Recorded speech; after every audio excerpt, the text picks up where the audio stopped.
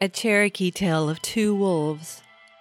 A grandfather said to his grandson, who came to him with anger at a friend who he felt had done him injustice, "Let me tell you a story, son," said he. "I too, at times, have felt great hate at those who have taken too much, with no sorrow for what they do. But hate wears you down. It does not hurt your enemy. It's like taking poison and wishing your enemy would die. I've struggled with these feelings many times, for two wolves live inside me. One is good and does no harm. He lives in harmony with all those around him, never taking offense when offense wasn't intended. He will only fight when right to do so, and only in the right way. But the other wolf, he's full of anger. The tiniest thing will set him off into a fit of temper. He fights everyone, all the time, regardless of how small the reason. He cannot think because his hate and his anger are so great. And it is a helpless anger, for it changes nothing. Sometimes it is hard for me to live with these two wolves inside me, both always trying to dominate my spirit." Then the grandfather grew quiet, taking a draw off his pipe.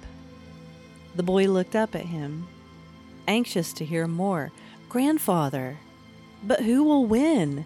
he cried. "Well," the grandfather looked down into the boy's eyes, smiled, and said, "The one I decide to feed."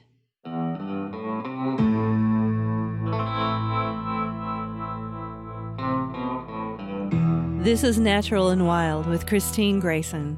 I'm a storyteller. I dabble with artsy things, and I like pondering new things and challenging my own thoughts. And this show has done that. It's meditative for me, and I get just as much out of it as anybody else does. Welcome. Let's have a beverage, and I hope that I can entertain your brain for a few minutes. Part of being natural and wild is being driven by my emotion, my feelings. I'm aware of this. I'm aware that this isn't something that I should always be driven by. Emotions, they stem from both hormones and experience and trauma. And we, a lot of the time, need to remember more logical aspects of where we're trying to go in this life.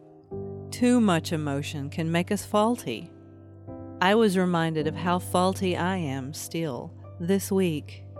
I've been having a hard time with my own tendency to become fatigued with,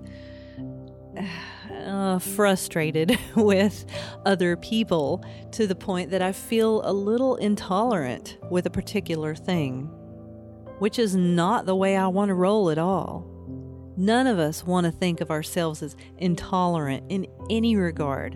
It's embarrassing, and it's a constant battle, a battle I'm fighting my whole life. And it's normal, it's natural. We all do this. What would life be without a little internal conflict to open your eyes every once in a while? Natural. What is natural? What is wild? You know, I named this podcast Natural and Wild, not only because I'm usually focused on the natural environment around me, but because it covers almost every aspect of being human and being alive. There's so many topics within it. I knew that I wouldn't have to be limited to talking about wildlife and animals. I knew that I could talk about a multitude of things. Natural and Wild covers about everything in the world, even our adaptations to technologies and our ability to evolve and rethink and become better people. It's all encompassing. Natural is honesty, genuineness, our real hearts, what we really want to say, transparency, our natural basic understanding and neediness of things. Wild. that driving force inside of each of us, tailored to our individual nature. What makes us go individually, personally, our personal ambition. Sometimes these things get clouded, especially with what all is happening around us right now, and we're saying something to somebody and we get contradicted all of a sudden and challenged on that, and suddenly, wham, we've got to go back and reassess. Wait, did this person just call me out on this? Did I just get stuck inside my own head again? Forget about other people's suffering and forget to be compassionate? What happened? Did I just get so personally involved in an emotion that I forgot about the whole world outside my own head? And that happened to me this week. One of my biggest challenges in my life is learning to become more tolerant of other people's physical weaknesses. This is very specific, I know.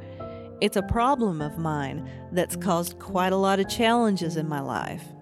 It's driven some of my romantic relationships into the ground. It's kept me from being very social until more recently. I used to be very introverted, very quick to stay in my own bubble, hide away from social situations, never go out much, until about 5 years ago, actually. But then, just as I was beginning to get into it, learning to become better in social situations, and thought I was ready to go out, just as I was finally blooming and getting over that anxiety completely, there was a pandemic. I was ready to go out and experience social life, and then there was a pandemic. Bad timing, right? I got a taste of this beautiful social party when I traveled to California to go on this heavy metal cruise ship by myself in 2019.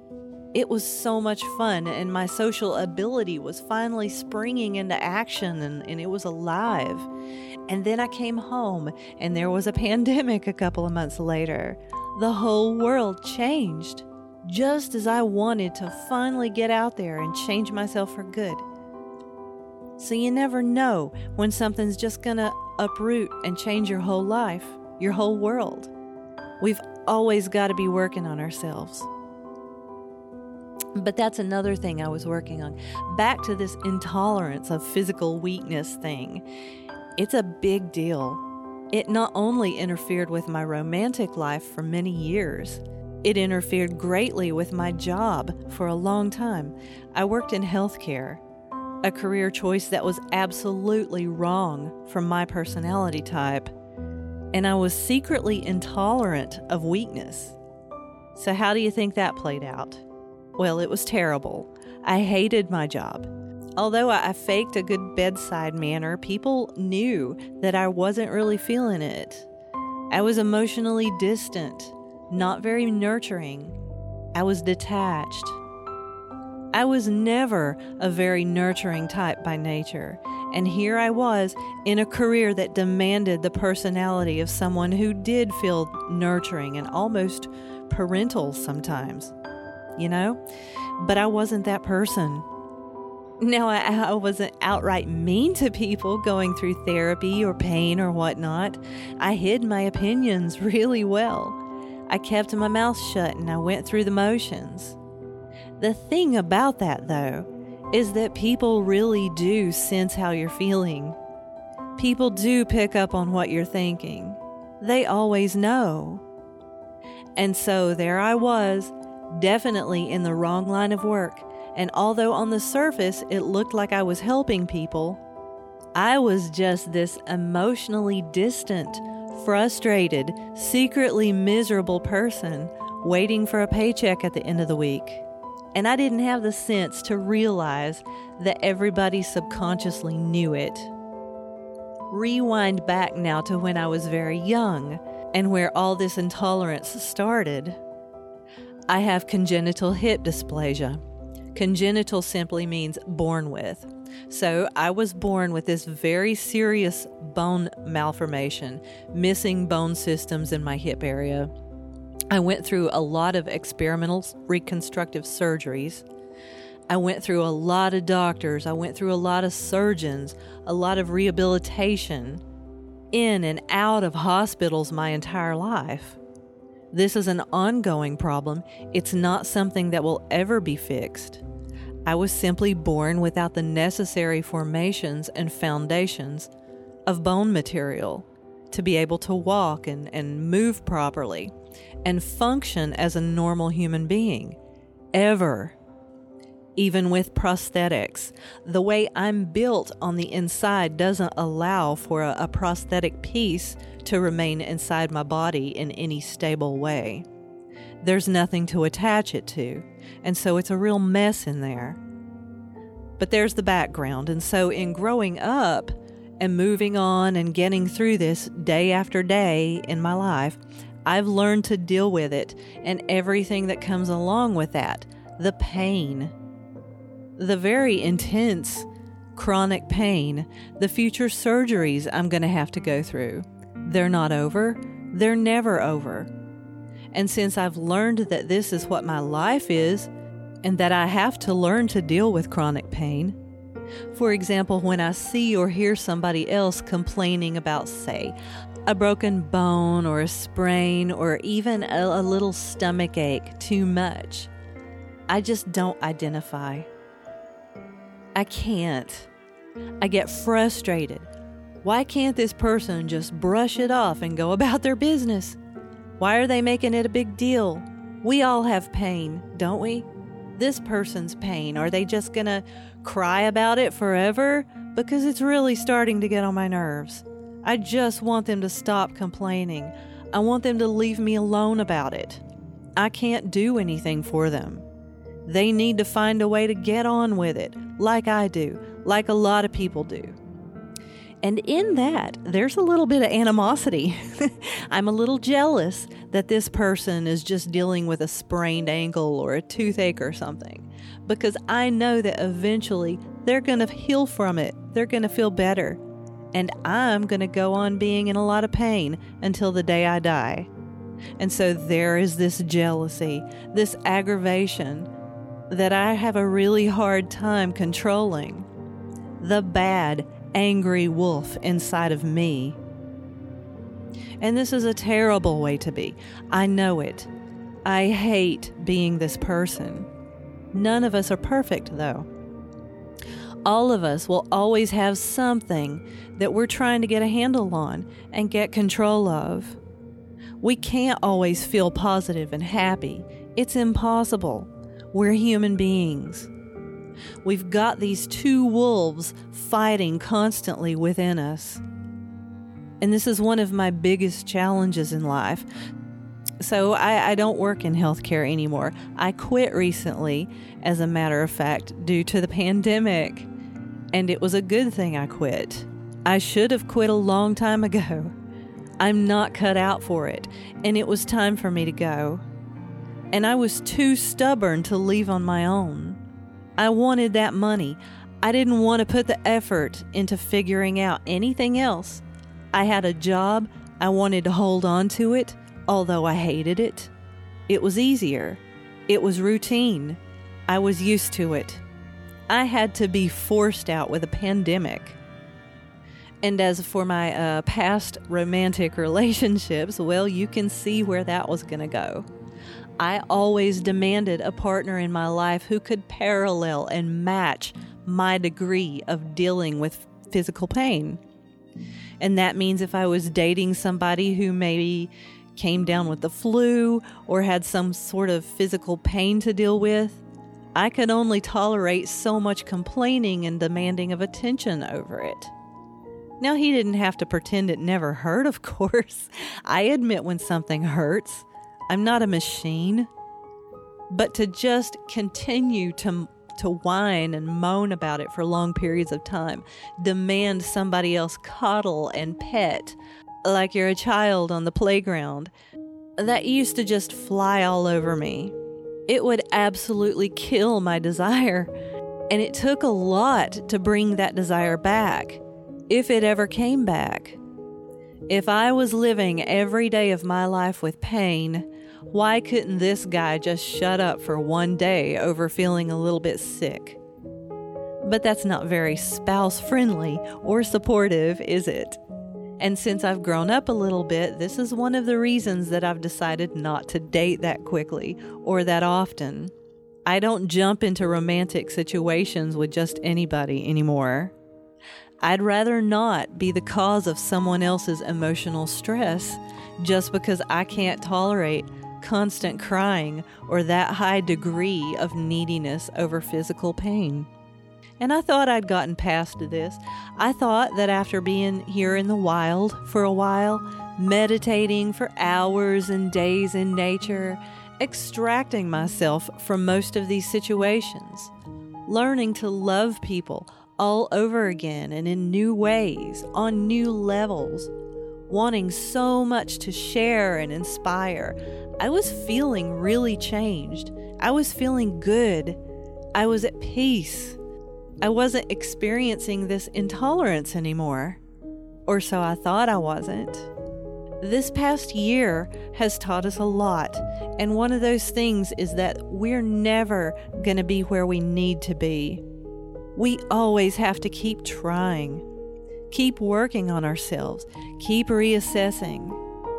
These deep-seated issues don't just go away overnight.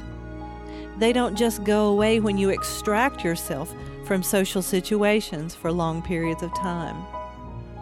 Being reminded this week that I had this major thing I still needed to work on, it opened my eyes, broke down my ego a little bit. I'm a little ashamed of myself for still having and holding on to this problem.